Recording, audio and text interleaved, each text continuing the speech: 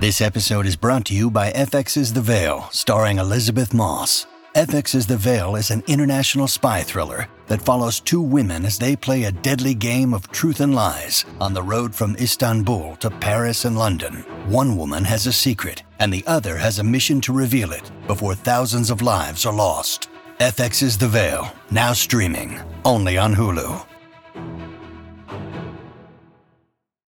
This is The View from Somewhere, a podcast about journalism with a purpose. I'm producer Ramona Martinez, and we wanted to extend a huge and sincere thanks to everyone who gave to our recent fundraiser. Thanks to y'all, we're back in production through the rest of the season. If you're just listening for the first time, welcome. This podcast is serialized, so we recommend going back and listening from the start if you like what you hear today. Thanks, and enjoy the show.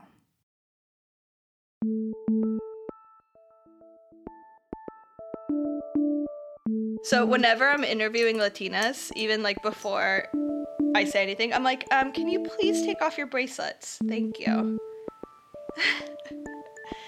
Because we jingle. We talk like this. This is Brenda Salinas, a radio reporter and producer who's worked in public radio and now works at Google News. She traces her interest in storytelling to the women in her family.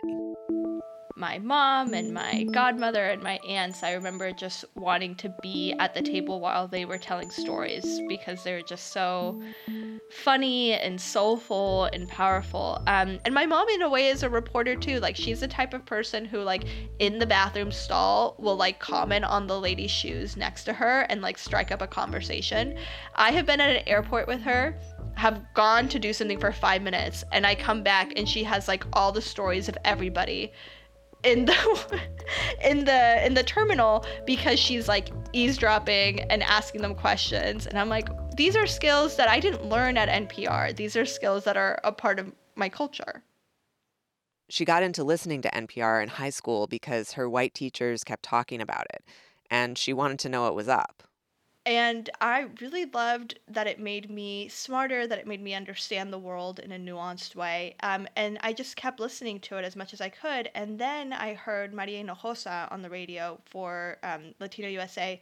I must have been around 15. From NPR and the Futuro Media Group, it's Latino USA. I'm Maria Hinojosa. Because everybody thinks of And that's the first time that I realized that somebody like me could tell stories on the radio. It was a really powerful moment. Her first radio gig was interning at Houston's public radio station, and pretty quickly after that, she got an elite Kroc Fellowship at NPR in D.C., then worked at Latino USA with the one and only Maria Hinojosa. Brenda was on the Star track. Then she got a call from a station in Texas that was launching a statewide show. In 2014, she became a founding producer and the only Latina on staff. And the tokenism started right away. Lulu Garcia Navarro calls it the tortilla beat.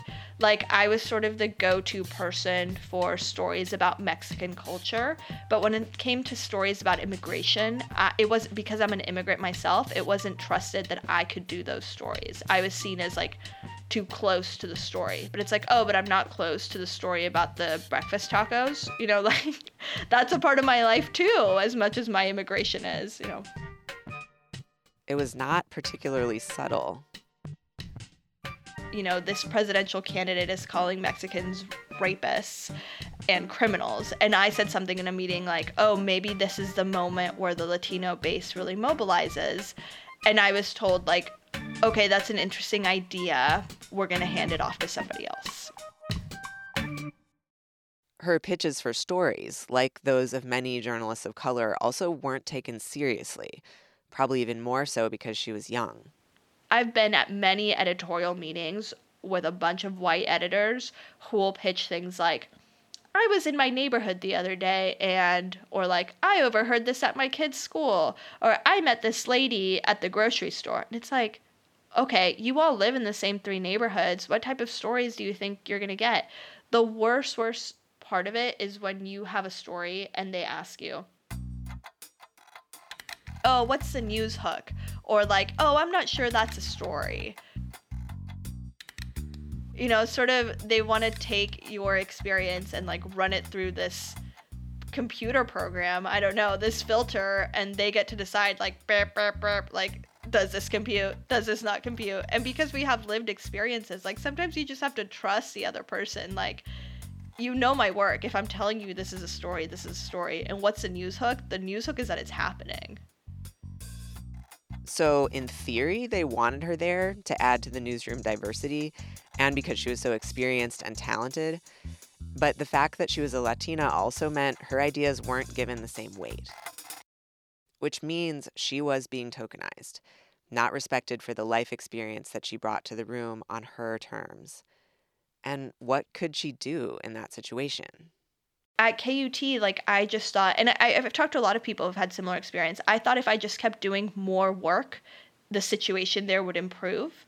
And it was actually the opposite. I was giving more and more and more and more to myself, to an organization, a system that didn't really value me. It wanted my stories, but it didn't want me to have any power.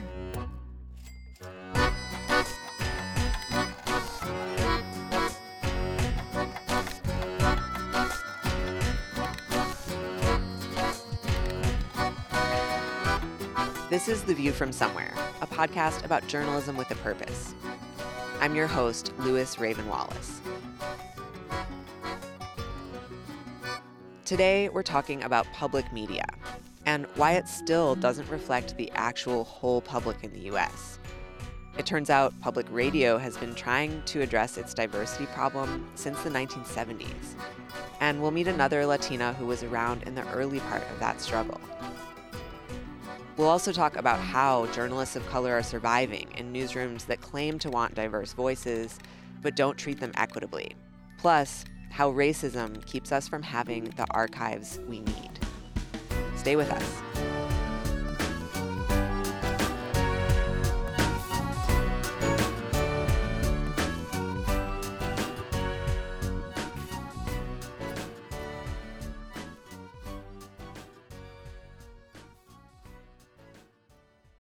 Look, Bumble knows you're exhausted by dating. All the, must not take yourself too seriously, and 6'1" since that matters, and what do I even say other than, hey? Well, that's why they're introducing an all-new Bumble, with exciting features to make compatibility easier, starting the chat better, and dating safer. They've changed, so you don't have to. Download the new Bumble now. At Evernorth Health Services, we believe costs shouldn't get in the way of life-changing care, and we're doing everything in our power to make it possible. Behavioral health solutions that also keep your projections at their best? It's possible. Pharmacy benefits that benefit your bottom line? It's possible. Complex specialty care that cares about your ROI? It's possible. Because we're already doing it. All while saving businesses billions. That's Wonder made possible. Learn more at evernorth.com/wonder. Brenda Salinas was struggling to navigate this job at KUT in Austin. It wasn't just the problem of being alternately scrutinized and ignored in pitch meetings. Pretty soon, her targeting as a young Latina became more extreme. I had a manager who I felt like they just had really bad anxiety or something. Like they were just like always, I know they had a lot of pressure and they were always really tense and they tended to lash out at people. And I noticed, it was very clear that the people that they were lashing out at were people of color and women, right? But because I came from national, I was this like wonderkind. We got along at first. I was sort of like immune from it. And then I started speaking up about diversity. I started, when someone got berated or had their deadlines moved up for no reason, or just, all the bullshit that editors can pull when they want to break you. When I started speaking up about that, I became a target of the abuse too. For example, Brenda would get an assignment at 12 p.m. saying it was for 4 p.m., but then at 1:30, her editor would say, hey, I'm actually leaving early, so you have to have this to me by 2.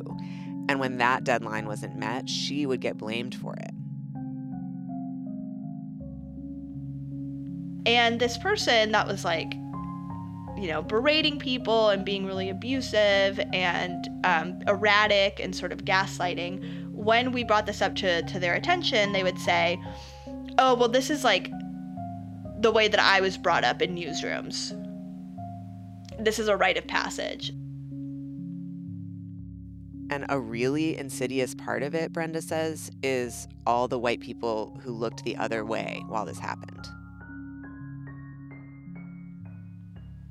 You know, these newsrooms tend to be open concept newsrooms, so everybody knows what's going on at all times. And I remember being berated in the middle of the newsroom. I looked over to this white man who put on his headphones and looked away. And that was like really the part that crushed me. I was like, oh, people know and they don't care, because white men, first of all, like, I feel like a lot of the times the white men who do act as allies expect some sort of medal for, and I'm like, no, dude, like, you don't get a medal. This should be a requirement for living in a multicultural world. You should support people who don't look like you. But the men who choose not to do it, they say, oh, well, I have a wife, I have a family, I have kids in private school, I can't afford to take a stand. When really, like, I can't afford to take a stand either. I was just conscripted into this war that you can, like, be on the sidelines of. Just a few months onto the job, she was told to report instances of abuse to HR to document it. And she did, but HR believed it was a personal issue, her personal issue. They suggested mediation training for her. There got to be a point where I could not walk into the office without taking a Xanax, because I would have a panic attack. Because it was always this anxiety of, like, am I going to be the person that gets yelled at today for no reason? So after less than a year at KUT, she decided to quit. This person's not going to break me. I need to remove myself from the situation. And it was a really hard decision. My parents were not happy with me. Neither of them had ever quit jobs before. I was under 26, so I was still on their insurance, thank God. That helped me convince them a little bit. And I had to tell my mom, like, for the next couple months when I call you, no matter how stressed out you are, no matter how worried you are for me, I need you to tell me, sweetie, you're doing amazing. We're so proud of you. Once she left, she started to really look at the big picture. Not just the abuse, but what was allowing the abuse to go on. Who was complicit in that? I think we need to be defined by what is the worst behavior that we're willing to tolerate. Because that's the behavior that everybody talks about and the behavior that really sets morale. So it's really a bottom line type of thing. So sometimes people are like, oh, but everyone's so wonderful. Okay, but like, you let harassers go unpunished? Public media has a problem retaining journalists of color, particularly young talents like Brenda. And a lot of it has to do with this internal culture of deference to authority, and of course the double standard with which that's applied. If you're new or young or an intern or the only X in the room, you're kind of expected to go along with editorial leadership and not push back too much. Assertiveness is valued in white cis men, but not necessarily everyone else. And that culture thinks of diversity like an automaton that you plug in, and then voila, these diverse voices will be deferential and part of the culture. But according to Brenda, that's not how true diversity works. And if I, as a manager, if I hire 10 people who look differently than I do, with very different experiences, they are going to call me out on my bullshit. And they should. Like, that's why I hired them. As journalists, we don't have the luxury of being comfortable. If you're a journalist and you're comfortable, you're not a very good journalist. You should be uncomfortable every single day of your life. Journalists should be able to sit with discomfort, and often do when it comes to tough sources and stories. But what about when it comes to confronting power dynamics within the newsroom, or oppressive attitudes within ourselves?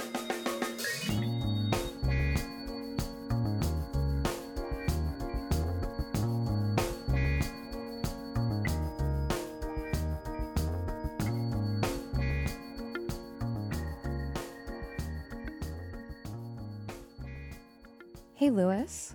Hey, Ramona. Hey, I wanted to say something after hearing Brenda's story. So Yeah.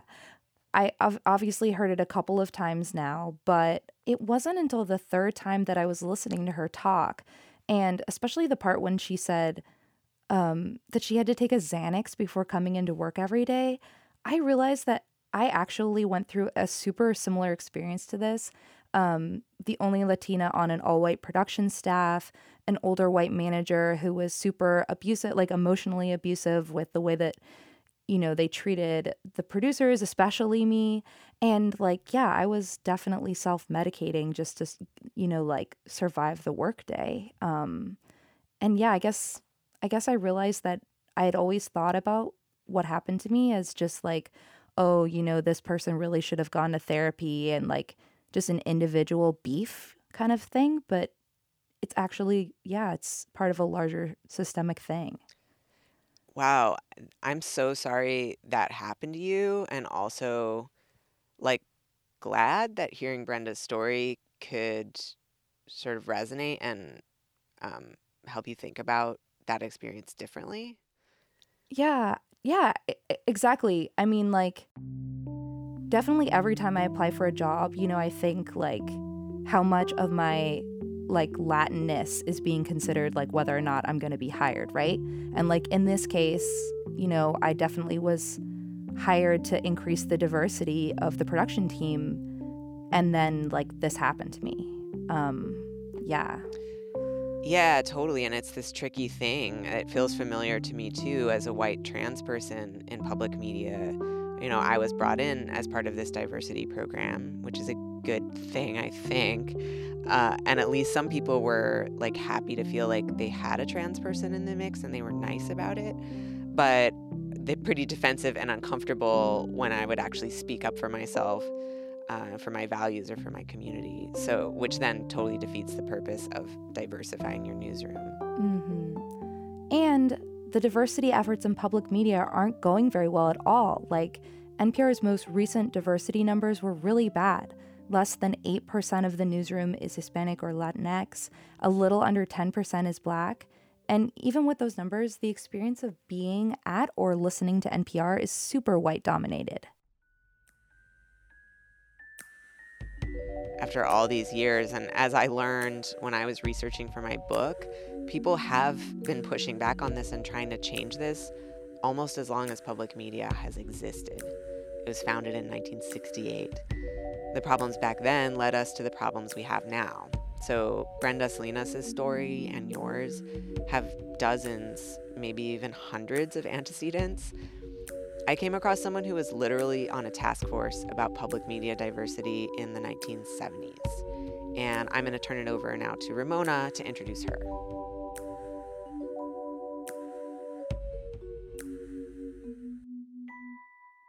Cecilia Garcia says when she came of age in Detroit, Michigan in the late 50s, early 60s, she was kind of a rabble-rouser, like a lot of people we featured on this show. My college career was, you know, pretty iffy. I went for a couple of years to a small Catholic college, got very bored. My only fun was actually participating in the strikes that we would have all the time. She had an uncle who worked in TV, and being politically minded, she knew television was a form of power, one that her Latino community didn't have enough access to. My main motivation was my family. I'm the second youngest of 6. I have now, I guess, 19 or 20 nieces and nephews. I wanted them to be able to see something on television that mirrored their experience, or at least mirrored who they were. I didn't want their only frame of reference on television to be the Frito Bandito or Sergeant Garcia on Zorro. You know, that's my brothers and sisters and I, that's what we grew up with. I wanted better for them, and I knew we could do it. So in the early 70s, just a couple of years after public media first became a thing, she and this group of young Latinx folks were like, let's do this, let's make our own show. None of them had television experience or really knew what that entailed. They reached out to civil rights attorneys about how they could get it on the air. And they helped advise us and said, your best bet is to go to public broadcasting because, that's what the P stands for, public. Now, a moment about the P in public media. It was brand new at the time, the whole public system of TV and radio created by the Public Broadcasting Act of 1967 under Lyndon B. Johnson. That established the Corporation for Public Broadcasting, or CPB, which supported both PBS, public TV, and later NPR, which was founded in 1970. The vision, in part, was that these public assets would create access for those who couldn't get their voices into corporate media. It's how we got Sesame Street and Mr. Rogers and the PBS NewsHour. But groups like Cecilia Garcia's had to push to get their programs on public TV. It was a little harder than we thought. We thought they would just love the opportunity, to make their airwaves more relevant. But they kind of gave us the runaround and, made us keep coming back for more meetings and more meetings. And finally, they just I think we wore them down. And they finally said, okay, here's the deal. You come in on, let's say Wednesday night is your production night. You come in, we'll have a crew there for you and have at it. So in the meantime, we're all looking at each other like, well, okay, now what? Now what do we do? So she picked up all the skills she could, as quickly as she could. I made it my business to learn everything I could about the way television is made. I made myself a nuisance. I was in every room. I was determined that they would not say that we didn't try or that we couldn't cut it or, to give them any excuse at all like that. And so we lasted 7 years. 7 years. 7 years. We produced Para Mi Pueblo in 1973 until 1979. And we called it a bilingual news magazine. She was proud of the fact that they covered issues for the large Latinx community in Detroit, based on their feedback, which wasn't happening in any other TV news. My goal was to let the broader community understand the complexity of the Latino community. It was complex. It was not a simple community to cover. We wanted to cover issues that our community reported back to us and said, look, these things are important to us. They had their local show, but national programming was still overwhelmingly white. And groups like hers didn't have enough sway over PBS, the national network, to get their shows funded or aired with national support. The money that would go into productions never went to any minority producers, frankly, but especially not Latino producers. So they formed a group called the Latino Consortium. Instead of waiting for national distribution, they would do what's called bicycling their shows. She would take this 2-inch videotape and mail it to a producer in, say, Boston to air on their station. Then that producer would mail that same tape to Los Angeles to play there, and so on. So you didn't have the cost of copying and distributing the tape, it was just passed along. I asked Cecilia over the phone if she had any tapes of Para Mi Pueblo that we could use in this episode. You might be able to hear my reaction through her receiver when she answers my question. Archival stuff from my program? We reused tape. We reused videotape until the oxide fell off. I'm serious. 7 years of programming about the Latinx community in 70s Detroit is lost to history. That means that producers like me don't have access to archive tape. And even beyond that, people trying to research the history of Detroit or Midwestern Latino populations have lost this huge resource. And it's all because Cecilia and her producers didn't have the resources to save videotapes.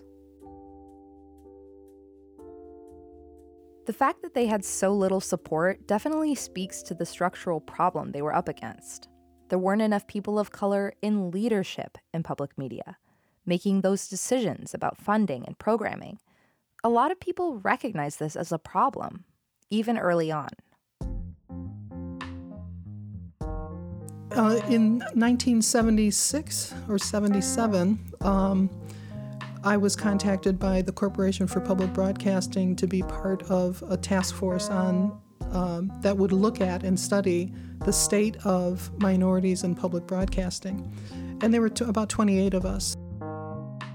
So she and a few dozen people from across the system, radio and TV, were asked to study every aspect of it: distribution, programming, staff, who was in charge, and they issued a report that was really damning.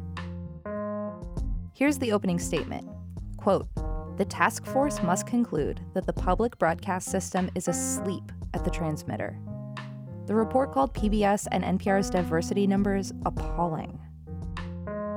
The main finding was that minorities have been left out and have continued to be left out of all major points of decision making, and unless drastic steps would be taken, this trend would continue.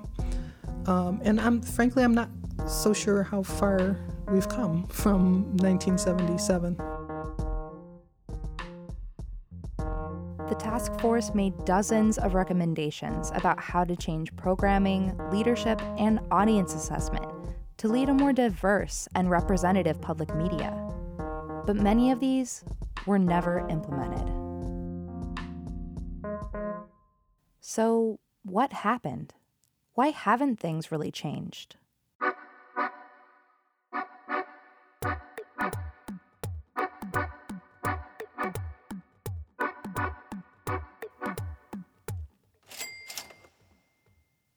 So I looked as deep into this as I could go when I was researching for my book, and concluded that basically the reasons public media never really embraced its idealistic founding vision were money and politics. And of course, feeding into those is always just straight up racism. So that familiar trifecta. Ugh, right. Well, talk us through the money thing first, I guess. That one's a little easier to stomach.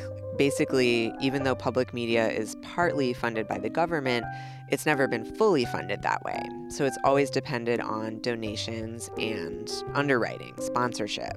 Morning Edition is brought to you by... Pajamagrams. Right, It's dependent on Pajamagrams to survive.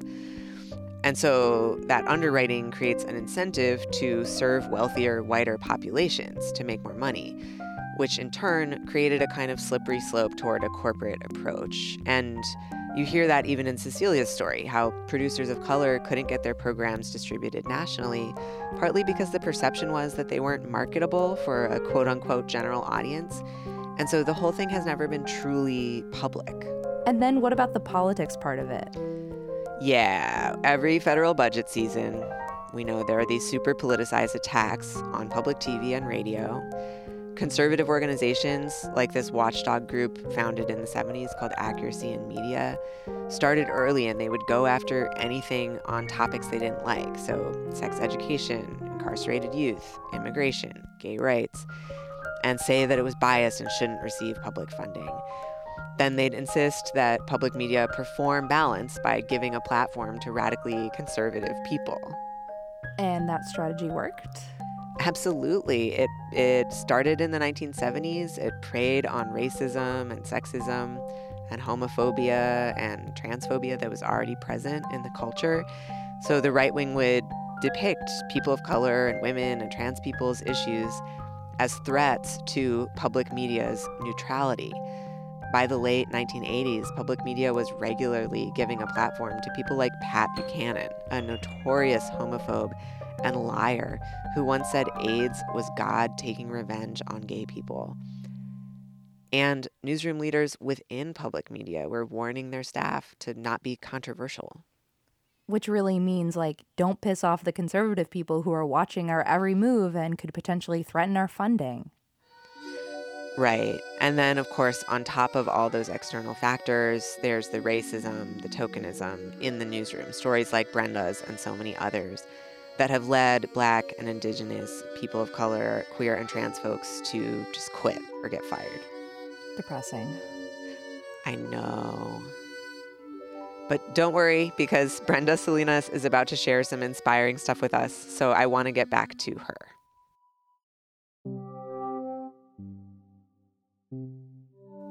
By the time she left KUT, Brenda was exhausted. But she had learned a lot. And after I quit, I started putting a lot of habits in place to protect myself, to protect my creativity, to nurture myself, and to really become that prolific writer and radio producer that I had always been. It took me about 6 weeks. It felt like it took forever. But I got there, and I'm still there, and I tend to protect myself better now. She started mentoring other people of color in radio through an NPR program called Next Gen. But after the Me Too movement really hit in public media in 2017, and the extent of abuse that had been occurring was revealed, Brenda had serious reservations about even advising young women of color to go into public media. How can I, in good faith, train people to enter these toxic environments and not tell them the truth about what's happening? And so I talked to Doug Mitchell, who is the head of NPR Next Generation, and he said, well, maybe we need to develop a different type of training for them. At the time, she was interested in war correspondence, reading a lot of conflict reporting guides, and she had this idea. You know what we need? We need a conflict reporting guide for people of color and marginalized people in majority white newsrooms. Because when you're in these spaces, it can feel like you're in a battle zone. You're battling to preserve your own creativity.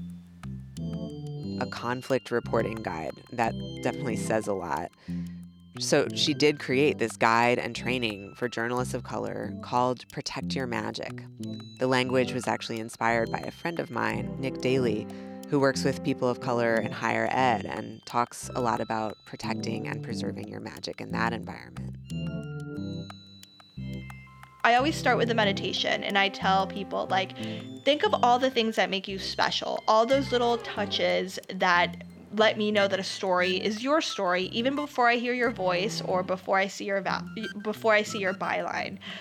Your sense of humor, the people in your community, all the things that make you you. That is your magic. And you want to get to a place where you can take your magic to work with you. But the reality is that's not always going to be the place that you're at. So you need to be very proactive about protecting your magic. So who gets to see your magic? Who gets to tap into your magic? And who do you keep your magic away from? Because being creative is being vulnerable. There's no way to be creative without exposing these raw nerves inside yourself. And if you're in an unsafe environment, people are just going to keep poking at those nerves until you break down. So you need to have discipline in terms of what are the habits that I need to take on? What are the ways that I need to nourish myself to make sure that my magic stays intact and that it's for me and I get to share it with the people and the audiences that I want to share it with on my terms? People often ask me, is there any hope for public media? Is it getting better? Is it going to? I honestly don't know. So I asked Brenda what she thinks. I don't think that in 15 years public media is going to look the way public media looks like now. I think technology is going to be changing things really, really fast. So if you're a creator and you're a person of color, I would say focus on your craft, focus on your storytelling. The platforms might change, but the stories are not going to change. We've been telling stories to each other for thousands of years. It's how our brains evolved. So as long as you focus on the craft, I do think you can be ready for the future. We don't necessarily have to burn public media down because I think it's doing a pretty good job of burning itself down. I mean, the thing is, I don't really want public media to burn itself down. I want the people who need it most to take it over. Like, imagine if we had public media newsrooms that were run by people like Brenda Salinas and Ramona Martinez and our editor, Carla Murphy. What would the ethics and values be? Who would get those jobs? What stories would be told and archived that aren't now? Public media should, and I think could, belong to the community, which means striving to serve the parts of the community that have the least space on corporate platforms. And I really believe that feminist, anti-racist newsrooms are possible. But that can't happen as long as this newsroom culture of deference and selective silencing continues. The thing that pushed Brenda and me and Ramona all out of public media. It's happened to so many people, y'all. I know because they contact me all the time with these stories. Black and Indigenous people, people of color, trans and queer people, and women. This ongoing problem of people being pushed out isn't going to go away until we address the fact that just taking our stories and creativity and tokenizing us can't work. We need shifts in actual power, and that means the people in charge now will need to give something up. Only then can we have a public media that actually serves the public, serves justice and democracy in a real way. But call me naive, I still think it's worth putting the pressure on these institutions to change. Working from the inside and protecting your magic, or from the outside like we are. The airwaves are public and they should belong to all of us. We do have some formidable obstacles in this effort. All the folks in the newsrooms who are complicit, plus the gatekeeping surrounding objectivity and balance that we've been talking about all season. And there are the conservative media activists, changing the terms of the debate so that public media forever has to balance marginalized voices with racist or homophobic ones. And this conservative activism is a really important piece of how we got here that I think we need to really dig into. Why the far right had the power to reframe objectivity and pull even liberal media toward the right in the last few decades. Which is what we're going to do on the next episode, about the view from the right wing and the colonization of doubt. It's not just that people are hoaxing more, it's also that people are accusing other people of things that are true to be hoaxes. I'm so excited about having Kevin Young on this next episode. Yeah, so hey, The View from Somewhere is distributed by Critical Frequency, supported by our Kickstarter backers, we love you, and produced by rockstar Gemini Ramona Martinez. This episode was edited by Carla Murphy, with special thanks to Brenda Salinas for protecting her magic and sharing it with us all, and Kenita Stringer-Standback for the utterly crispy editing advice. Billy D does our art, and our theme music is by Dogbotic, with additional music by Poddington Bear. Roxana Bendezu with Migrant Roots Media is our social media producer. We'll be back in a couple weeks. See you next time. Ramona, can you make theme music sounds to help me get in the mood? Yeah, totally.